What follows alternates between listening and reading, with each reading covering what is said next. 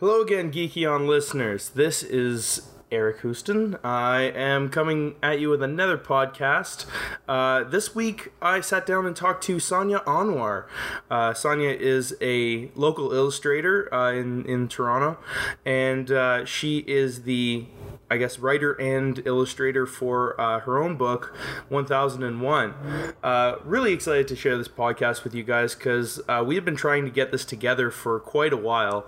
It's been like almost 2 months, I think, that we've been going back and forth. She was one of the earliest people I contacted, but we finally got it together. We finally made it happen, and it was a really great conversation. She is just a super cool person, and we had a lot of fun talking about just all kinds of stuff from comic books to video games, and so we have the podcast for you coming up, and I hope you enjoy it. Short intro this time.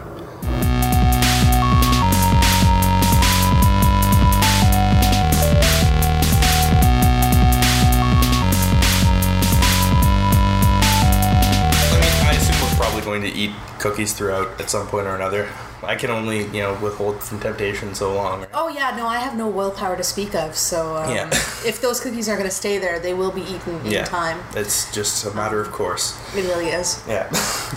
But I guess introductions should come first, and you are Sonia Anwar. Yep, my name is Sonia Anwar, and I'm the... Okay, crap, I screwed that up. What? I don't know. Well, it's alright, whatever. It doesn't need to be like a technical thing. It's not a proper sit-down interview thing. As you see, I've got no notepad, nothing prepared, which is totally professional of me. No, you seem really, really professional with your suit and tie. Exactly, which is a t-shirt and jeans. The monocle, I thought, also really helped. Yes, I mean, that's to make myself feel approachable, I think. I think people see a man with a monocle and think, there's a man I can open up to. No, I definitely, your whole kind of like Monopoly vibe really makes me think that I can talk I didn't even wax my mustache today. Then I would have been really... That's the only place you're lacking. Had you come in with the waxed mustache, I would really think that maybe I was in trouble with the government. There you go.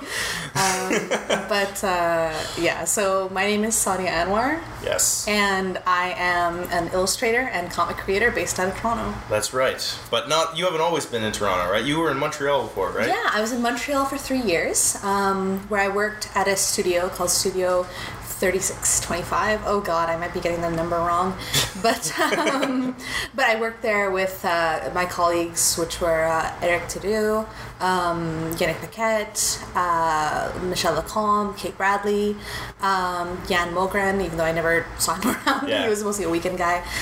So I worked there for a couple of years, and prior to that, I was a born and raised Winnipegger, so a really long time in Winnipeg. Oh, that's awesome. Yeah. Man, it's funny, like, the odd people you find out that are from Winnipeg, which is not a huge place and a good ways away. Yeah. Because I know that Hope, she, who just did the Nelvana series, she's from Winnipeg.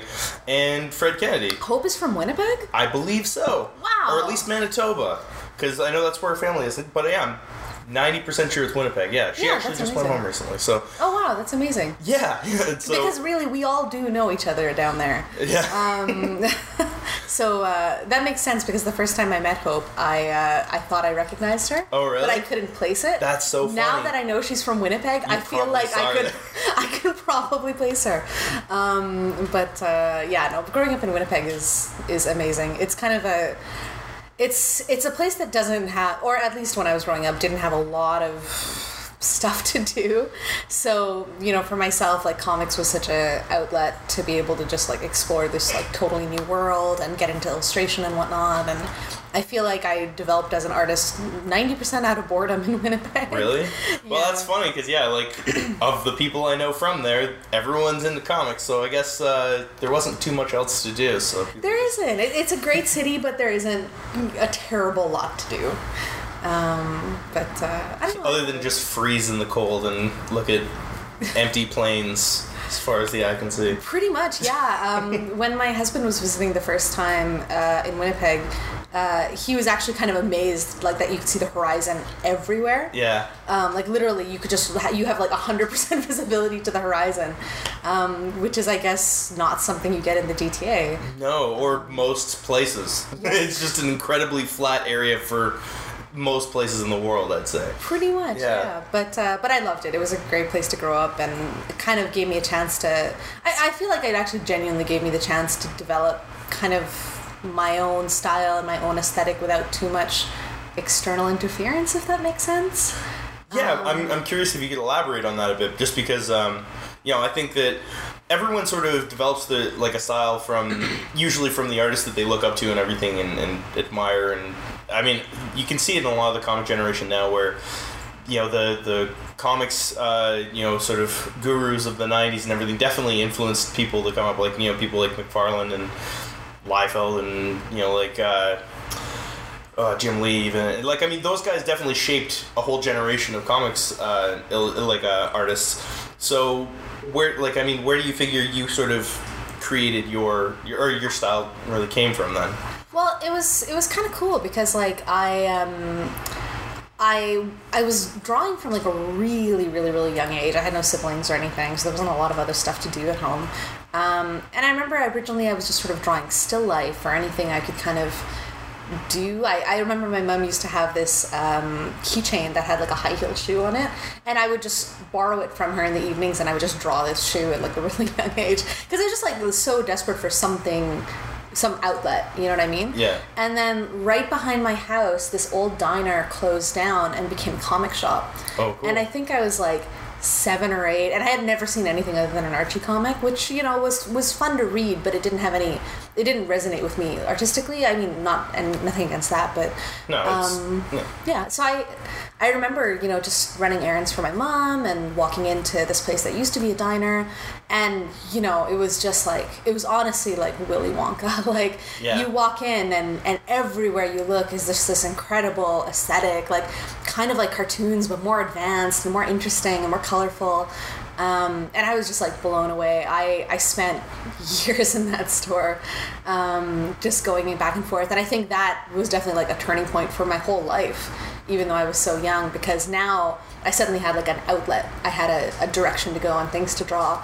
And I was like, there's people out here who are actually doing this for a living. There must be, otherwise how could this be in stores? In the first place? Yeah. So yeah, I was actually one of the first things I was exposed to in terms of like comic-esque art style was actually a lot of Michael Turner's stuff. Of course, because he was just getting popular then. Todd McFarlane stuff was out too. Yeah. So I didn't lean too much towards Marvel and DC at the time. Yeah. It was a little hard to get into, especially me being like a young girl. Yeah. What was it about those that you found kind of daunting in terms of, or just not appealing as an early comic reader? I think I actually remember pretty distinctly. One of my favorite early comics was Witchblade. Which I'm still a big fan of to this day. And I remember the moment I picked up Witchblade over everything else in the store. The reason was because there was this woman on the cover who actually, I know it sounds like the funniest thing, but she was wearing kind of normal clothing. So I take it this wasn't a cover where she had her crazy Witchblade bikini. She did. No, there were so many of those too, right? But this particular cover, no, she was in her like NYPD kind of gear, or I think she was in like her detective getup kind of, and she had a little bit of the Witchblade kind of going just on the arm. Sure. And it felt a lot more accessible than everything else, because everything else, like I kind of knew who Wonder Woman was, and I knew who the X-Men were because the cartoon was out at the time. Sure, yeah. But in general, I was like, I don't know anything about these people or their stories. Yeah. But this is a person who seemed pretty normal-ish. And I ended up getting into Witchblade, and all just kind of snowballed after that into X-Men and different things, and yeah.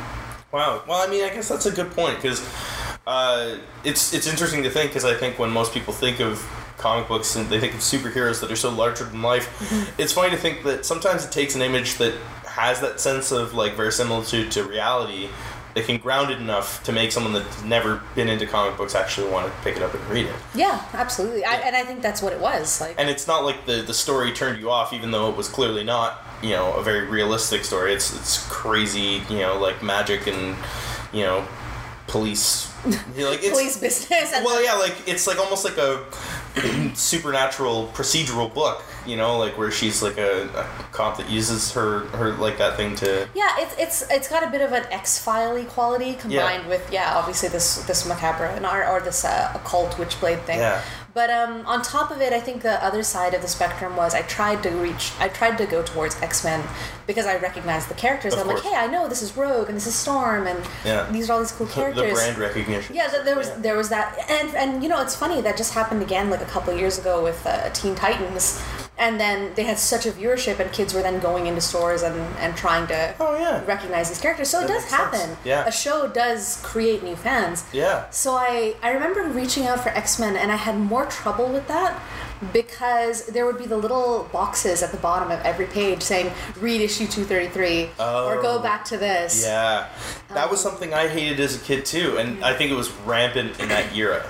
Yeah. It was the era of, like, cross-referencing story arcs and stuff like that. And I mean, not that it doesn't exist today, but I think a lot of comics now, they kind of try and keep a story contained to maybe 5 issues or something like that, where, you kind of see a jumping on point.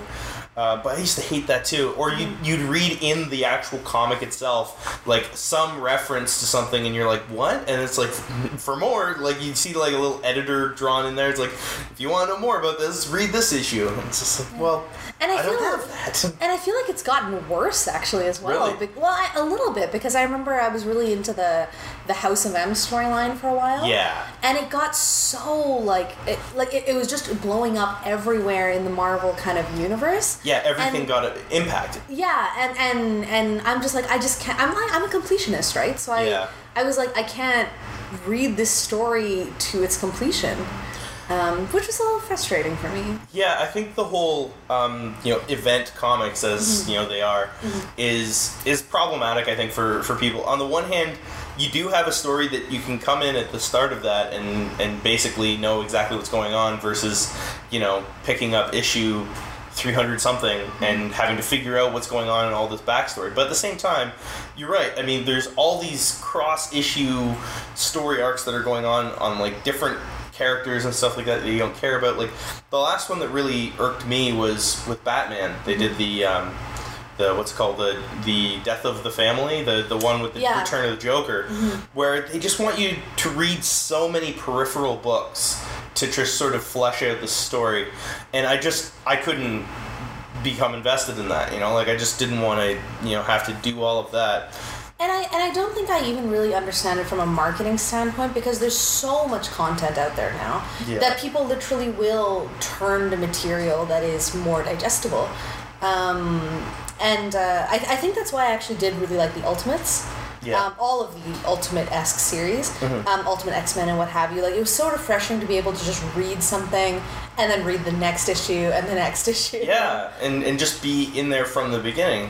And it's funny, I actually, when they did the whole death of Peter Parker in the Ultimate Universe and started up with the Ultimate all-new Spider-Man with, like, Miles Morales and everything, I actually jumped on that because I was like, well, here's... Like, Ultimate Spider-Man had got pretty long in the tooth. Like, there were stories taking place that I had no concept of because I kind of fell off on it.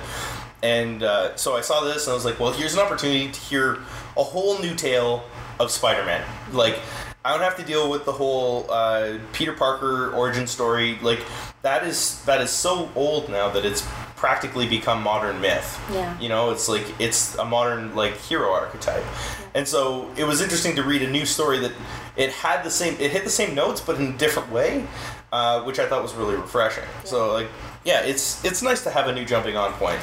And on top of it, just to speak a little bit to, like, the reboot with that, I remember when Miles Morales came out, oh my god, like, he just got so much flack for being half black, half Latino. Yeah.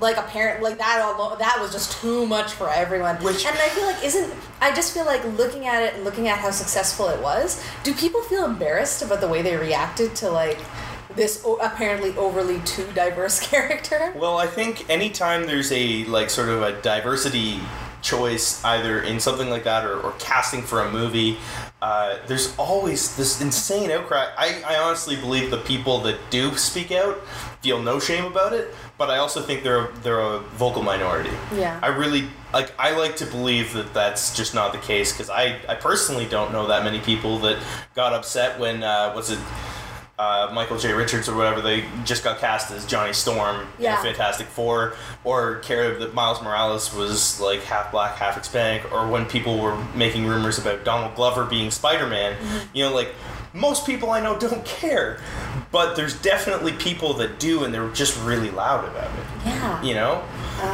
And it is insane, and especially, like, anyone who picks up and reads that book, like, I would put money on them totally understanding and, like, reading that story and saying, that works perfectly, you know? Especially, like, from a contemporary standpoint. Like, I mean, when you think about telling the Peter Parker story in this day and age, and, like, that like, white kid growing up in whatever it is it Queens or whatever? I think he was supposed to be Queens. Yeah, and growing up in Queens and being, like, poor, and I just feel like it wouldn't even, like, it would just seem, like, out of date because it doesn't take into account the actual multicultural, like, you know, world that New York is in this day and age, right? Like, or, like, North America, you know, like, that's just, you know, that's a reality that there's... It's a natural update. Exactly. Yeah. It doesn't... like, anyone who says it feels forced, I think is just more thinking about, just reading these stories as if it's, like, you can't alter the material, but if you're going to make something more contemporary, you have to take into account the contemporary world. Yeah, absolutely. And I think people, especially, like, if reacting to, like, Miss Marvel, when that all came out, I think people have come to really get excited about the series because we know it's been, like, selling out everywhere. Yeah. People are excited about the series because it's a different perspective and it's a different take. Not to say that there isn't, like, there's nothing wrong with, like, rehashing old perspectives and old stories, but it's nice to have that additional view. Yeah, or give it something to contextualize it, right? Yeah. Like, and that's the thing, and I think that's absolutely true, and it's good. It's a good point that you point out that it does sell out and it's doing really well because it shows that the people that, like, you know, the people that aren't crying out and that aren't making a scene, they're voting with their dollars. Yeah. Like, they're going out and they're supporting these projects by buying them. You know, like, I can guarantee you those people that are going out and ranting and raving, they're not, you know, like, half the time they're going to go out and buy it anyway. Yeah. You know, that's the funny thing. So it's like, they're not really making a difference. They're just, you know, making a lot of noise, and I think it's kind of sad because it reflects poorly on, like, us as a the community. audience, you know, Yeah. like, yeah, exactly. As a community, for sure, because it just makes it seem as though there's really all these people like that, but that's not the norm. You know, that's so true as well because I'm going too far on this topic, but I think that's so true as well because recently, like, my husband introduced me to sort of, like, the video gaming world when we got married, and now I'm a huge fan, and I buy just as many games as he does.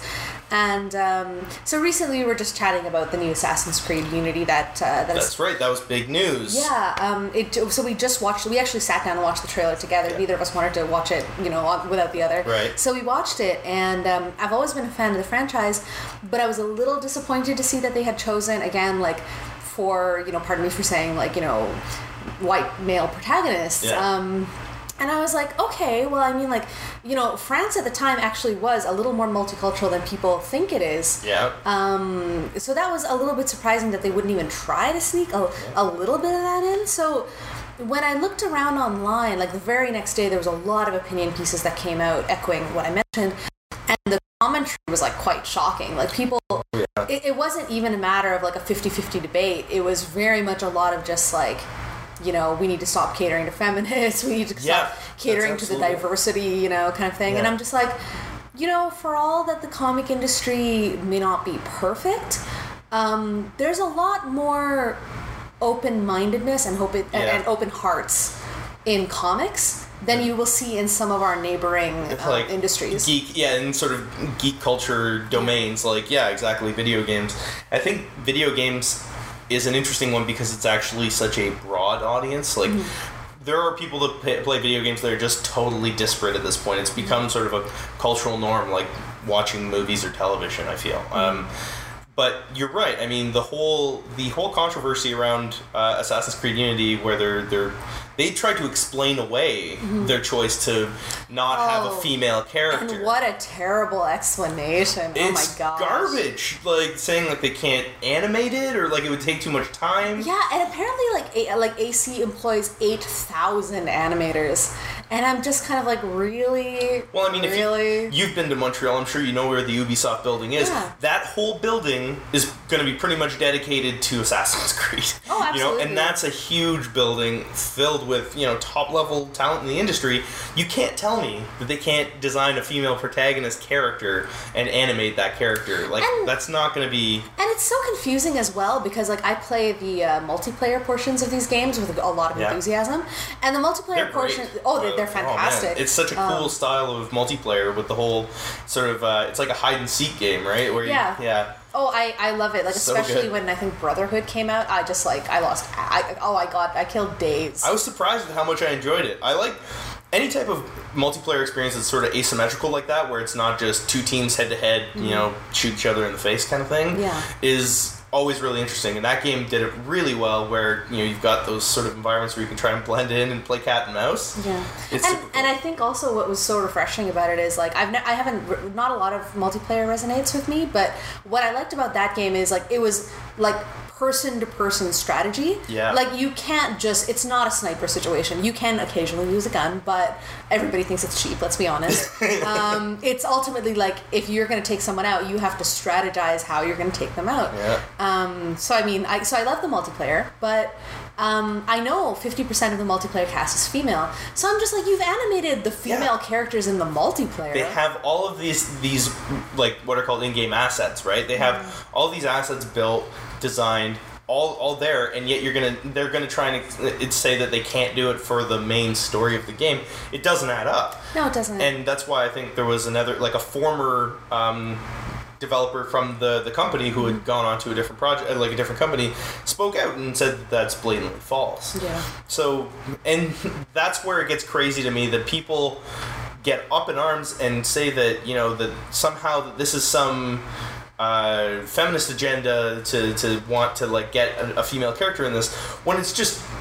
that's nonsense. It's not like they're asking, men to be completely emasculated and not have any representation. They're just asking that there be some for the other audiences that are actually playing this game. Yeah, and just to speak to that as well, like, my husband's playing GTA 5 right now, and I'll be honest, when I observe what's on the screen, I'm like, wow, that is really something. And then I'm a little additionally horrified by all the people who buy it for their kids. Like, my God. Yeah. But aside from all of that, to tell you the truth, I do get what they're doing with GTA 5. They made the argument for them that, this is a very, very masculine game. And in truth, I do kind of understand. It's kind of like... I started watching Mad Men recently as well, which is actually written almost completely by women. Semi Jealous is, like, one of the lead writers, Canadian as well. Oh, I didn't know that. And she's a phenomenal writer, yeah. Yeah, and some people argue that's why the characters feel like they have so much depth. But with stuff like Mad Men and with GTA 5, they're trying to explore, like, what does it mean to be a guy in, like, different forms. And while I would still love to see a little bit of better representation of women, I do get what they're doing there. Yeah. And I don't necessarily have a problem with it beyond it being sold to minors, which is a really bad idea. But games like AC that have such a huge female following, there's significant female characters, non-playable characters that have been existed through the series. In no way has it ever been exactly. So yeah, I just think it's kind of ridiculous, and the outcry of people that the I don't even want to call it the outcry, but it's the sort of apologist sort of reaction of people that try to explain away why it's not a big deal. That upsets me. Yeah. I mean, it kind of harkens back to a lot of the reaction to Anita Sarkeesian's, like, feminist frequency stuff and her stuff for Tropes versus Video Games.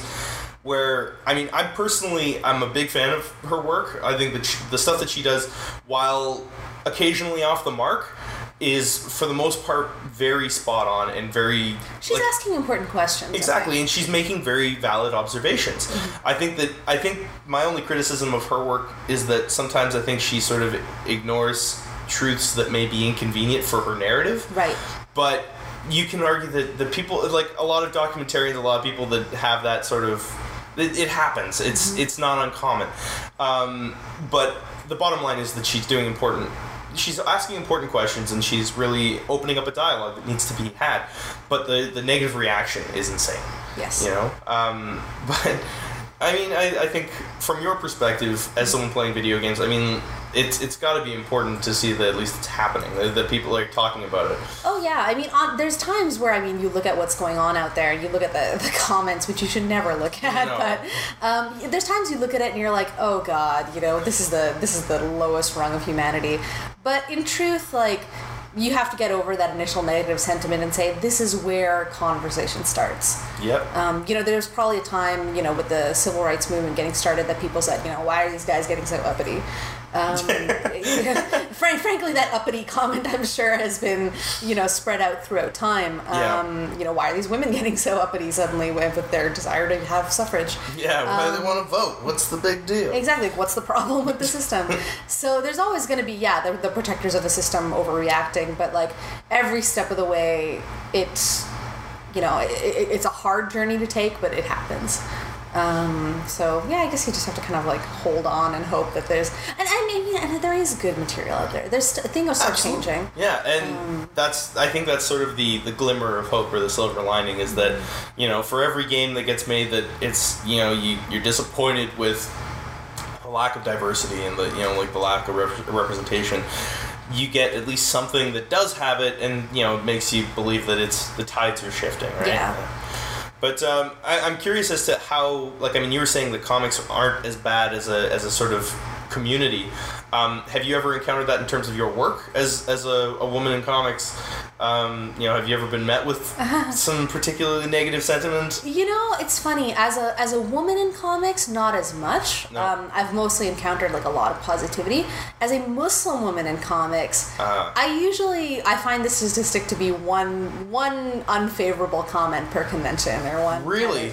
Yeah, usually In person? in person. Wow. And to be fair, it's a lot of people who don't really hear what they're saying. I think they don't maybe encounter a lot of persons of maybe different cultures or ethnicities in their lives, and so they say something that's like wildly offensive, and are surprised when I have a somewhat shocked look on my face. It's sort of like the grandma complex where, like, you know, someone's grandma says that like racist comment or something. Yeah. It's like, no, you can't say that. Exactly. And so, like, I'm always caught between just being, you know, outright, you know, offended, and then other times being like, okay, you know, this is, you know, see, I remember this, so I have to, first I'm going to definitely say that's like 1%.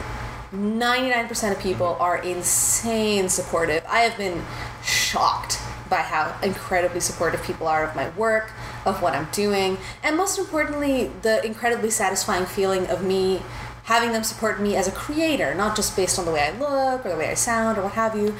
Just excited about me as a creator, and that is the most amazing feeling in the world. Mm-hmm. Having said that, I do remember this one particular instance really just boggled my mind. I had a gentleman come up to me, and he was with two kids. They were both under 10, mm-hmm. and so, you know, I was sitting at the table, and I'm a self-identified Muslim. I wear a headscarf, mm-hmm. and so he kind of. I'm not going to phrase this correctly, but he sort of applauded me for escaping my family. Wow. And doing this thing which would certainly have me, I guess, disowned or what have you. So he had created this whole narrative. This whole narrative of you running away from home because you love comics so much. Because I love comics so much. Oh my God. And I was just like so shocked, and my initial reaction was a little bit of anger, but you know, I mean, I see the two little youngsters there, and I don't really want to say anything, but I kind of implied strongly that I have a very loving and supportive family who, while not always understanding how the comic industry works, always support me. And so I do get a lot of those instances of like, you're so brave, which is always really embarrassing and awful. Yeah. But you know, but that's again like one in a million. Well, that's a relief. I'm actually surprised you would even deal with that in person so much, because I would assume that people would be too, like, timid to say something so ridiculous. I would have figured the internet would be your enemy in that case. No, I get, and there's a photo of me on my website, so people know, who they're talking to when they contact me through my website. Yeah. But no, it's all in person. I guess people, bless some of them. I think they think they're being nice. Yeah. So, I get it's what it is. Exactly. It's like your grandma kind of thing where it's like they don't think racism. They're being. Yeah, exactly. They don't even realize how offensive they're being. Yeah. But that's unfortunate. And I'm assuming really you've never actually encountered Frank Miller at any convention, because otherwise that probably would have been your worst nightmare. No, I can't say I ever have. In truth, actually, you do sometimes get even funnier comments from like other creators. Really? Yeah. But distinctly the word funnier, which is like a little unusual, but you can kind of understand they're not used to seeing my face in their industry. Well, I mean, comic creators can often be a bit of an odd bunch. Yes. I mean, like, it's really a strange kind of collection of people. Some people are, I don't know, like more skewed more towards normal, and then some people are just way off the spectrum, kind of strange. But generally, I'd say most comic creators that I've encountered are really, really good, nice, really super sweet people. Honestly, they are, and amazing people. And I know we were talking before we started recording about how I was considering doing a online sort of inking YouTube tutorial. That's right. And one of the reasons I wanted to do that is because, I'm a self-taught creator. I feel like I've been given so much via the internet, via creators talking about their process. Like, everything I've learned from just things I've observed online or from other creators. And for, again, every one instance of having an unfortunate encounter with someone, there's another million creators who are just excited to see you joining the industry and really want to help and really want to just reach out to you. I remember I was at San Jose's Big Wow last year, which was an amazing convention, mostly like artistically focused. And I was really, really excited to meet Eduardo Risso of like 100 Bullets fame. 100 Bullets, yeah, of course. And I was just so blown away by his work. And his he has such a beautiful style. He's just a wonder, really. And I was nervous about approaching him, but even though there was a teeny bit of a language barrier there, he's just the sweetest person in the world, and it just gave me so much encouragement. I've even had creators who are a little more golden age or a little more silver age, who I may have never heard of, who have approached me on their own to give encouragement.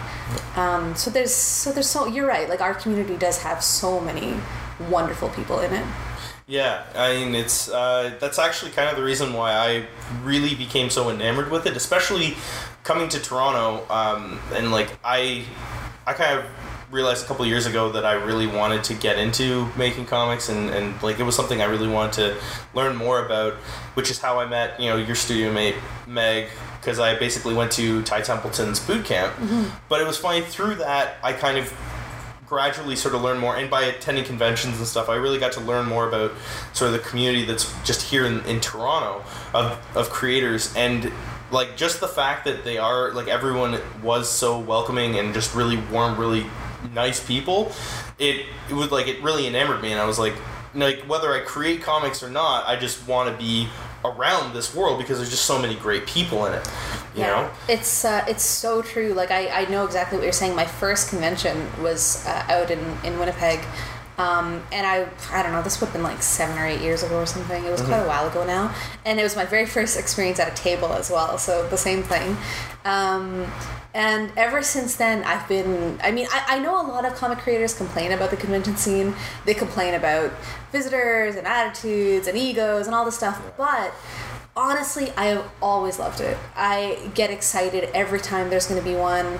I'm always stoked to meet people and talk about the work, and even just the great excitement of knowing that these are another bunch of people who are really well read, and will give you recommendations on things to check out. Absolutely, yeah. So I know exactly what you mean. I just I love the community, and I always want to be a part of it, because there's just so much fun stuff going on. Yeah, no, it's very true. And did you find when you were in Montreal, you kind of you were sharing a studio with a lot of pretty notable people within the comic industry? I mean, Yannick Paquette is one of those people that jumps out at me, because I mean, he's a force in terms of like the stuff he's done in DC Comics and everything. And I mean, was that something where you kind of found there was a community there as well? Or how do you find that even relates to, say, here in Toronto? I mean, was it a very different kind of scene of illustrators, or? I think so, yeah, because like with Montreal and Quebec, you have more of the BD scene, which has a little bit of a different mood to it. Which bande dessinée, I should say. Okay. BD stands for bande dessinée, which is, I mean, they're comics, of course, but they do have a little bit of a different culture and a little bit of a different mood to them, and they kind of stretch out to places like France and Belgium as well. Okay. Who have like their own very robust BD communities, and so. With the Jensen ladies I was sharing my last studio with in Montreal, they're just a really incredible, talented bunch, and a lot of independent creators like myself. And Yannick, of course, is like such a powerhouse, and his work is just always so incredibly impressive. His stuff on his Wonder Woman stuff that's kind of being sneak previewed around right now is so gorgeous. I haven't even seen that yet. Oh man, it's fantastic. Personally speaking, I would love to. One of my favorite activities was coming into the studio and picking his brain on any number of topics. So I have to thank him for a lot of guidance as well. But when I came here, it was a very different environment. Again, not as much of the sort of like bande dessinée crowd, a little bit of a different mood. And then Toronto also had some very established shows like TCAF, and the community just had a different vibe. Not in any ways good or bad or anything like that, just a very different culture. A lot of young people, I think, was a big change for me. Oh yeah? Or maybe that's just my perspective is skewed because I was the youngest in my old studio, and I'm the oldest in my current studio, or the current studio I just recently retired from. Yeah. Temporarily. At this point. That I'm on leave from. So that was kind of a change, like seeing a very different perspective. Well, I think in Toronto there's a real burgeoning sort of younger generation of artists and illustrators and writers too that are coming up. But there still exists like an older sort of like an older guard or whatever, and it's kind of funny to see because you have older guys like someone like Ty Templeton, and there are others whose kind of names elude me offhand that I could rhyme off, but then you have sort of that second tier of the guys that are really in the prime right now. I mean, guys like Ramon Perez and Francis Manicool. A lot of the Raid crew. Exactly. Yeah. I mean, there's definitely those sorts of people, and then there's other people that are sort of either on the cusp or like sort of the younger generation. I mean, people like my friend Adam Gorham, he's Mississauga, but he's and Michael Walsh, who's again I kind of consider him someone that's within the Toronto scene, even though he's operating out of Hamilton. Right. But because I think Toronto's such a catch-all. It is, and because that sort of a general area of this central Ontario area is so broad, and like Toronto is that convergence point. And I don't know if Montreal was like that for Quebec at all, where surrounding areas. Like Montreal is definitely an epicenter of Quebec. There's also, I guess, Quebec City, but there's places like Trois-Rivières as well and stuff. Because I was still very new to the like Quebecois culture, I couldn't really speak to how much of a catch-all Montreal was. Like I said, I was actually just very surprised by how much of a older cohort there was in the comic industry. Older is not the correct word. I should say more like a more mature industry. Yeah. Whereas here, you don't meet a lot of creators who are more within, like for example, like Ty's cohort. Yeah. But it was very different and very interesting, and it's just kind of seeing how different Montreal can be from Toronto makes you wonder, like, if you can get out there and break into like the Calgary scene or the Vancouver scene, what are you going to run into? Yeah. And I would really love to do actually Calgary Con sometime. I've heard it's an excellent convention. I haven't gone myself, but everyone I know that's gone has had a really great experience. So it definitely seems like one that's like worth checking out. And Ottawa's Comic Con's really growing too. It's by the same guys who do the Montreal Con. That's what I've heard. Yeah. Which again, I've never been to either. Sad to say, but I've heard that they're excellent conventions. You haven't been to MCC? Oh, you should really go. I'm hoping I can get out this year. Every year it falls on like school kind of period, right? It's in September, so it's always tough to sort of manage it. In the past couple of years, I've always been in school somewhere. I have nothing but good things to say about it. It's a great con. Yeah. Well, it's definitely one I'll hope to check out. I mean, I know I'll be doing Fan Expo because it's the one you do, but it's like you cringe because it's huge, but it's just, it's kind of, there are ups and downs to that convention, Yeah. I have I've been doing the con circuit for a long time now, and I always have people who are just getting into it ask me on occasion, the bigger the better, right? And that's actually not really true for if behind the table. Yeah.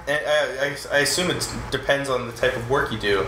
It's like finding your right audience, and Fan Expo is one of those ones where you're going to get pretty much everyone who's not a comic reader or not into sort of the non-mainstream comics But it's also the exhaustion of Fan Expo. There are so many tables and so much in Artist Alley and so much great stuff.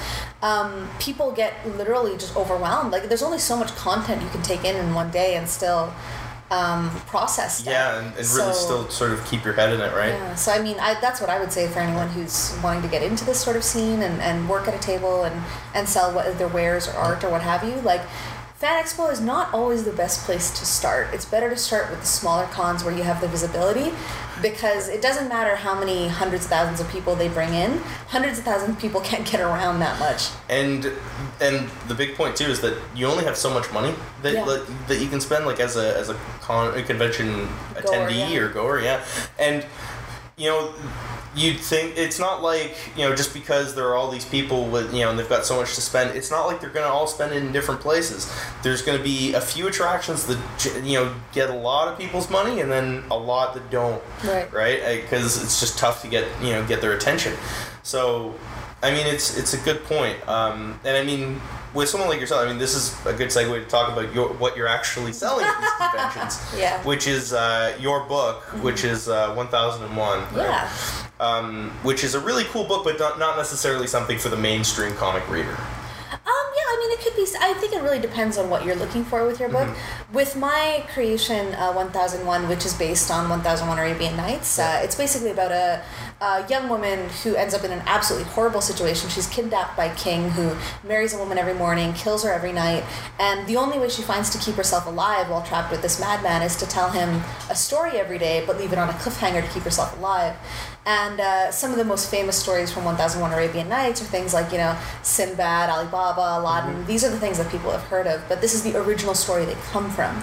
Oh. So with my book, I've never had a great taste for material that's very one note in the sense of strictly action, strictly adventure, strictly this, strictly that. For me, I like a very broad palette in what I'm working on. So I like to have a little bit of humor, a little bit of horror, a little bit of drama in my story, and to try to make it kind of cover, I don't want to say the gamut of human emotions, that sounds a little pretentious, but I do want it to at least, I want to have something for everyone, and I would hope that people would kind of stray towards my comment and give it a try and actually find that they like it. Well, I mean, you say that, that sounds pretentious, but I would actually argue that that's a reality of good storytelling. You really do hit on, the full gamut of human emotion, because that's what a good story should have. It's gonna have something of everything, because that's what sort of grounds it in reality. If it's all one thing, then that doesn't feel very real, no one's life is just a romance, or pure comedy. So, I mean, I think that's indicates to me, I mean, that's you're trying to tell a good story, and that's important. And I mean, it's nice that you have something that's a good base to go off of, because obviously the stories are there. Are you telling the story purely from the perspective of forgive me if I mispronounce the name, it's Scheherazade? Scheherazade or Sherazade, yes, okay. Absolutely. Are you telling it purely from her perspective, or are you going to be telling stories from Aladdin and Sinbad as well, or? Well, so the story is primarily about her experience in this kind of horrible situation, although she will be telling some stories as well. A lot of it is exploring her as a very creative person in a time that wasn't necessarily very broad-minded for creative women. So there is that part of it, but the story actually does have multiple protagonists. It also follows the life of her sister, who has recently, had her elder sister Sherazade kidnapped, has no idea where she's gone, and her life trying to figure out what to do now that this has happened and how to find out what happened. And that is a little bit of a detective buddy comedy section of my story, which is you'll start to see hints of in issue 3. Okay. So it does follow multiple protagonists, and I've tried to create a bit of a rich palette with the characters, because the one thing I'd like people to take away from the book is that there's no white knights and black knights in my story.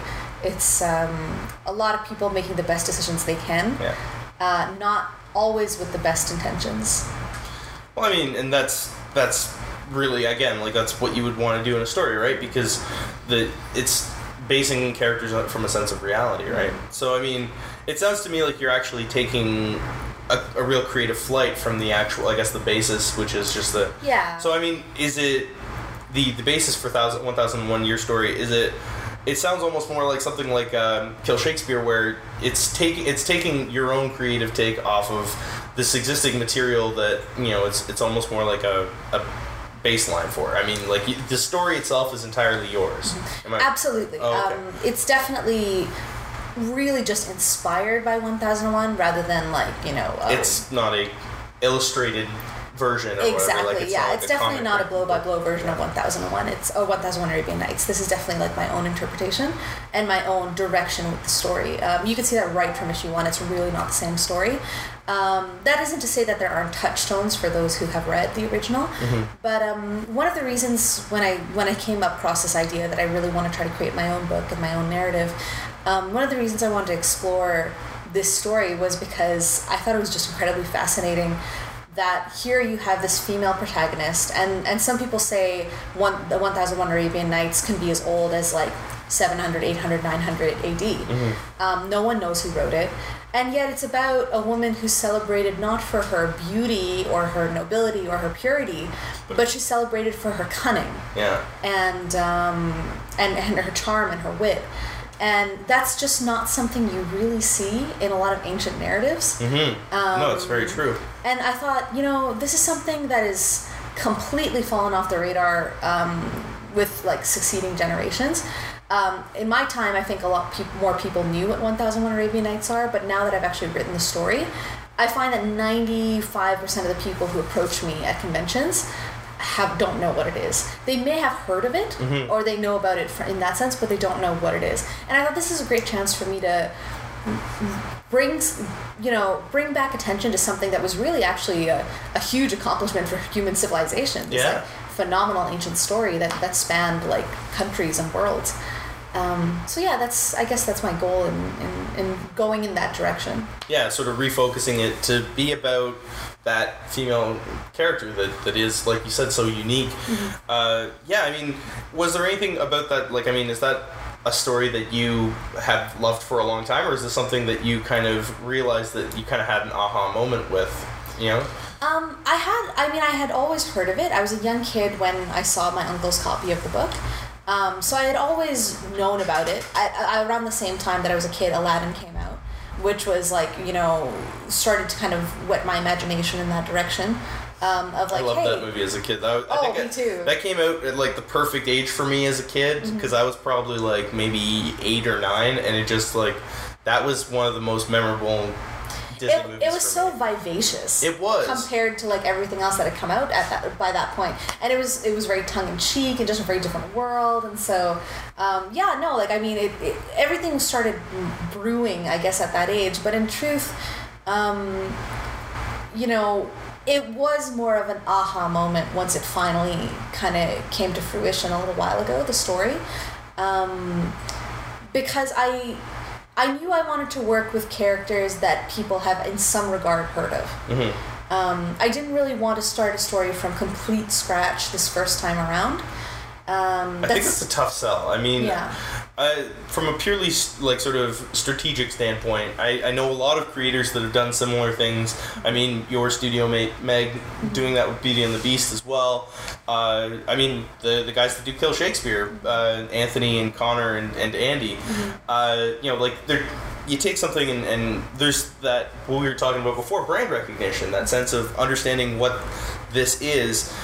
I think it's a smart move as an like sort of an early creator, because it really is tough to sell someone on a book that you have to bring them into your world and really and that takes time.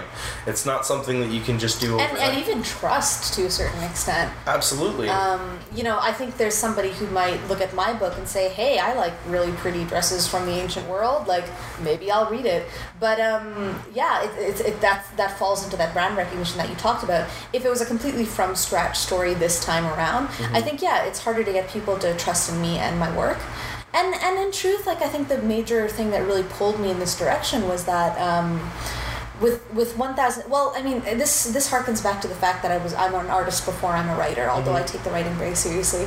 As an artist, the hardest thing to do is when you get a commission and people tell you to do whatever you want.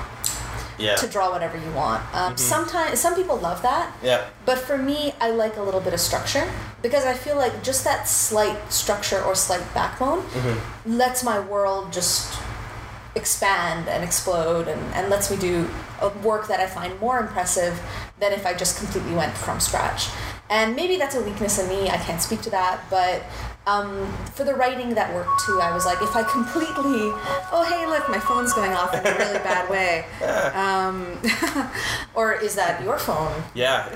Or is it a phone? Maybe it was a sound I intentionally put in after the fact to make people wonder. Yeah, no, that is, I love these sound edits that you do where you I know, add it's wacky. Yeah, let's hope that doesn't happen again.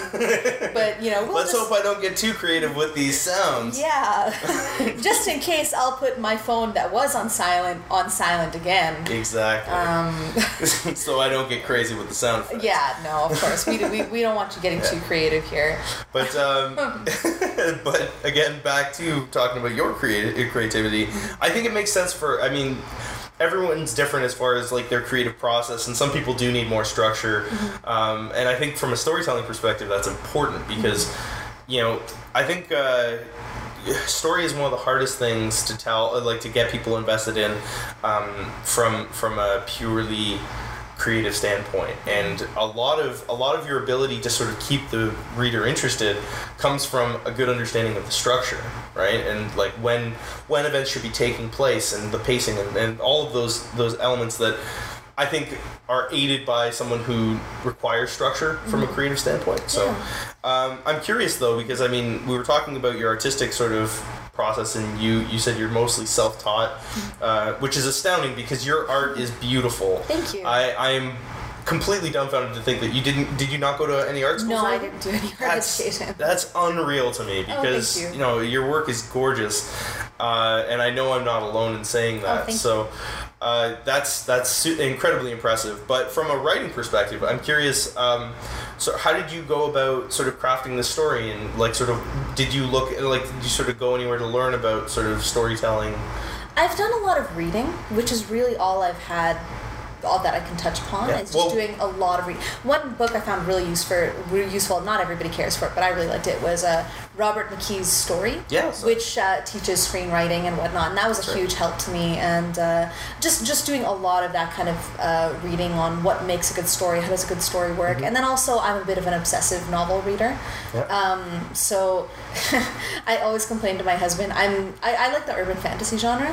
It's just a complete guilty pleasure, not gonna lie. I'm an absolute escapist reader. Is it bad that I don't really know what that means as a genre? Oh, fair enough. Urban fantasy. Urban fantasy is basically it's like vampires and werewolves in the modern world. It's extremely embarrassing for me to admit.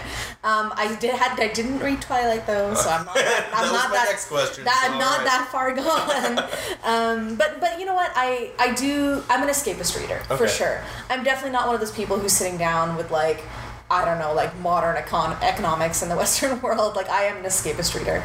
And one thing that happens when you're an escapist reader is you read a lot of really bad material. Really bad. I'm sure, yeah. I'm always shocked, sometimes, I just recently started a book, and I won't embarrass the writer by saying who they are, but I recently started reading a book, and telegraphing is when, characters just say what they're doing all the time, kind of. Oh, okay, yeah, that just talking about their exposition. That was something that used to be rampant in comics, and it used to be terrible. Yeah. And I remember I was reading page after page after page of this person talking about their entire work history with a detective agency. Oh, boy. And I was like, this this book is going to suck. So I think I've learned a lot of lessons the hard way in terms of reading how bad it is when you see it in a book. So you become very self-conscious with your own writing. You're like, oh God, I cannot have Scheherazade start like talking about what she's doing. Yeah, or like why her decisions are this way. There's one piece of advice that I was given when I first started comics, which was if it doesn't read without words, it's a weak story. You know what I mean? It needs to be able to work without any dialogue at all. I think as an illustrator, that's always something to keep in mind. But as a storyteller too, as a writer, you have to I think that's a good point, that the dialogue it's tertiary. It's really just to sort of make it more robust. Yes. And I think you're absolutely right. When you're planning out those panels, that has to read on its own. So I guess that's the approach that you take. Yeah, that for me, that's the approach that I take. I'll usually, I have my whole story written, so to speak, in the broadest sense of the terms. I haven't nailed down every detail because I like it to stay a little organic. But when it comes to an issue-to-issue breakdown, usually what I'll do is I'll write the issue out in terms of the dialogue. Okay. But I will draw the panels out without the dialogue. I know that sounds a little unusual, but I don't want the panels and their energy to be hindered by what I wrote. I just need the barest idea that, okay, Dunyazade is running down the street, Scheherazade is reaching up to grab this thing, as long as I have a general concept of what I want to accomplish, I'll put on the artist hat at that point, and I will just be the artist, and then I marry the two, in a way that I feel. Some people might call that a little silly, but I think it's cartooning in which you're doing, where you're doing both the art and the writing, is it's a unique experience to each person. And I know when I was talking to Jason Liu, who just did Pitiful Human Lizard, which he wrote and drew himself, it was excellent. I can't rave about that book enough. But his process was similar in the sense that he kind of flip-flops between the writing and the illustration in terms of whether he wants to be planning out the plan. There's no real set structure to the way he does it. Yeah. And I think it's different for everyone, so I wouldn't say there is a silly way. Yeah. Well, I mean, and I hope that's true, because I definitely I do that weird back and forth, and then the final marriage is I'll go into I'll color the work, I'll ink the work, I'll color the work, finish it, and then once I get down to the lettering, that's when I remarry my dialogue and adjust it for I've given it enough time now to kind of cure, so to speak. Right. And when I bring it back into the work, now I'm looking at it in a fresh light, and I'm fixing it up and making it a little bit more tight and a little bit more exciting. So that's usually how I put my issues together. I am curious actually in that when you were talking about that, because you were saying you kind of you plan the dialogue first, all the writing, or what they're going to say.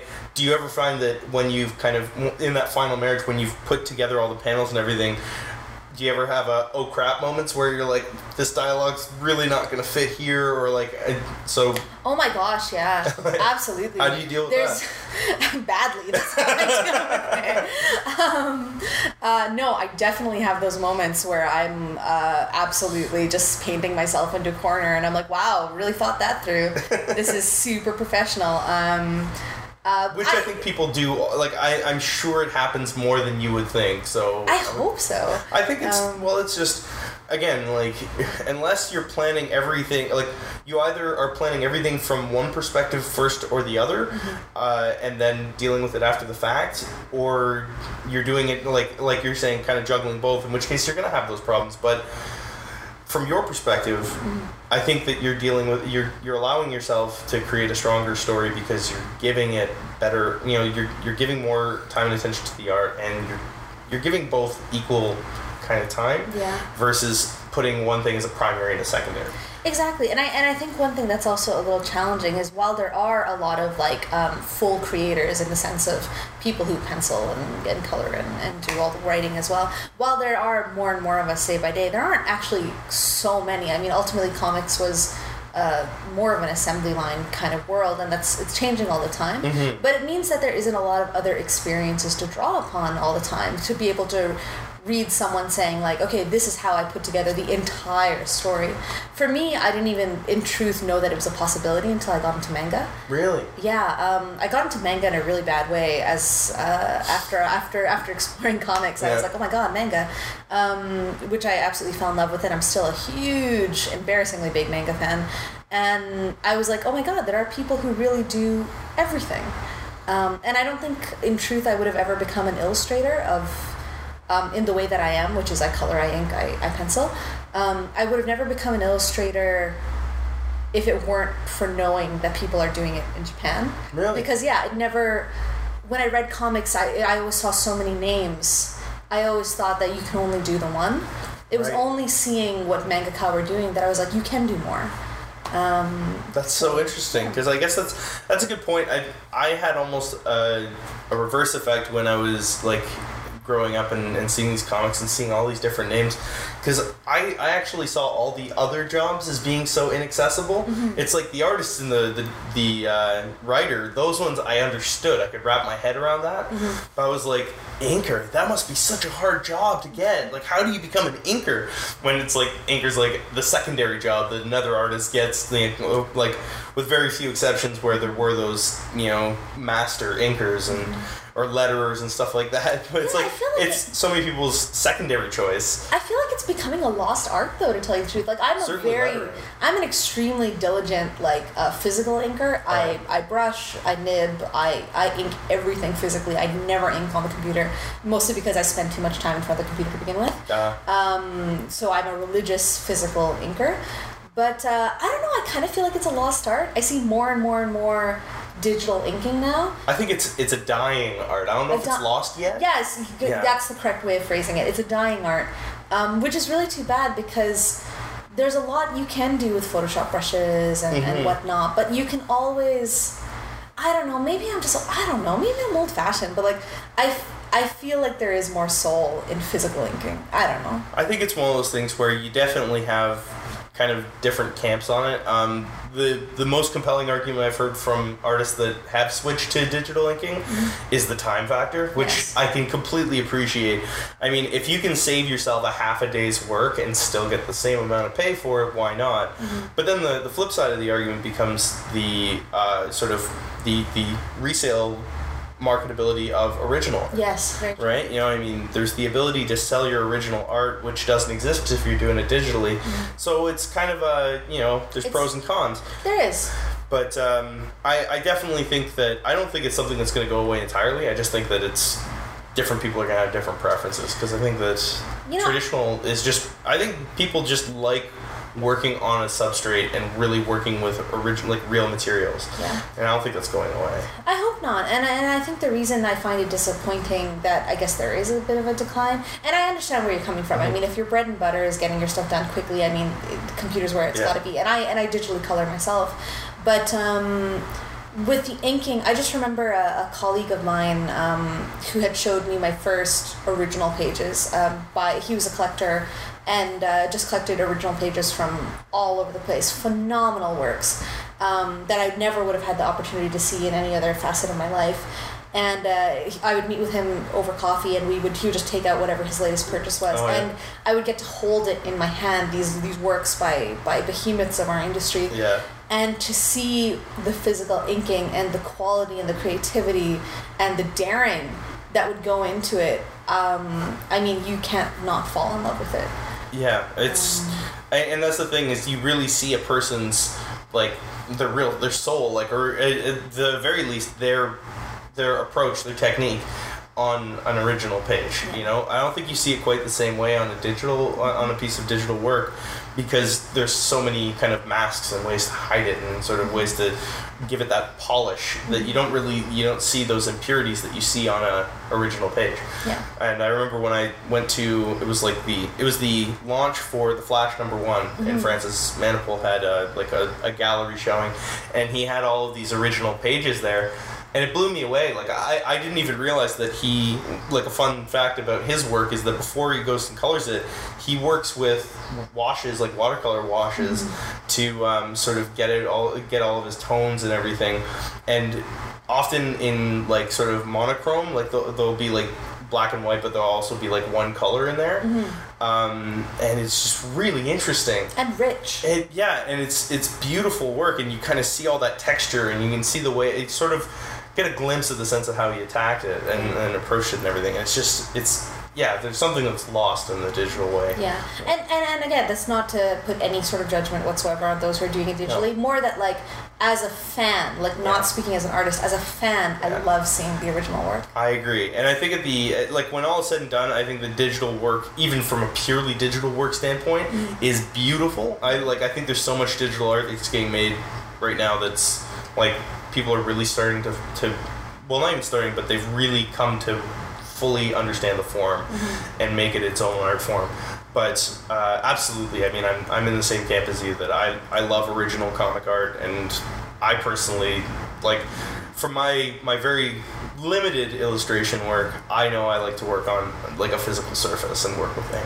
It's very satisfying. Yeah, it is. It just feels really nice. It does. But that just about rounds it out. So I guess we'll end on that note, which is our purest views on how comic books should be made. Our old-fashioned views. Yeah, that's our ending note. But I do want to ask. I mean, you were talking about issue 3. Is there any sort of timeline on when that's going to be released, so people know? Absolutely. I'm almost done with issue 3, so it'll be out this summer, definitely. Although at the same time, I'm expecting as well. So, that's true. So there may be a setback there. There may be a slight setback in the middle. So depending on when my next little project decides to join me, we'll see whether the comic comes out before or after the birth. But we'll see. So that'll be determined by that. I know from reading the first 2 issues, I'm super excited for the new book. Oh, thank you. And I can't wait to read it. And anyone listening to this should absolutely check it out. Is there sort of contact? Absolutely. You can actually read my comic completely for free online. You just need to search me, Sania Anwar, S-A-N as in Nancy, Y-A, A-N as in Nancy, W-A-R. And you can go to my website, artbysania.com, and you can read it free there. And just feel free to hook up with me anywhere. And if you want to read more, add me to Twitter or Tumblr, and you'll get the alert when the 3rd issue comes out. There you go. All right, that was really fun. Now we can go back to eating cookies. All right, cookies. All right, so that was my conversation with Sania. That was a really great interview for me. I had so much fun doing it. She's just a fantastic person, and if you haven't checked her work out yet by now, absolutely check out her stuff because it's absolutely phenomenal. So coming up, we have lots of other great podcasts that I'm working on right now. We're still a little bit inconsistent on the release times, and I really have to apologize for that. It's been hectic so far. We've got the website in the pipeline. We're super close technically to being ready to go. Now it's just a matter of fleshing out the content, but look forward to a launch in the near future, probably in the next couple of weeks. So I really hope you enjoyed the podcast. We've got more great stuff in the pipeline, and be sure to check it out. Also, before you go, I do want to provide give a quick shout out. There is a Kickstarter campaign that a good friend of mine, Ellie Weinstein, is putting on for a web series called Dealing with Grandma. It's a really cool concept about a drug dealing grandma that moves in with her grandson. It's really funny. We've already shot sort of a proof of concept sort of pilot, and now he's raising money to create a 3-part miniseries. I am actually involved in the project, so I'll throw that out there right now. But check out the Kickstarter for it and give it a look. And if you do believe in the project as much as I do, please support it because we'd really love to make it happen, and I really think it'll be something great if we can get it funded. All right, so that's me done begging for now. But I really hope that you guys will check it out, and I hope you enjoy the podcast and look forward to more great stuff to come on Geeky On.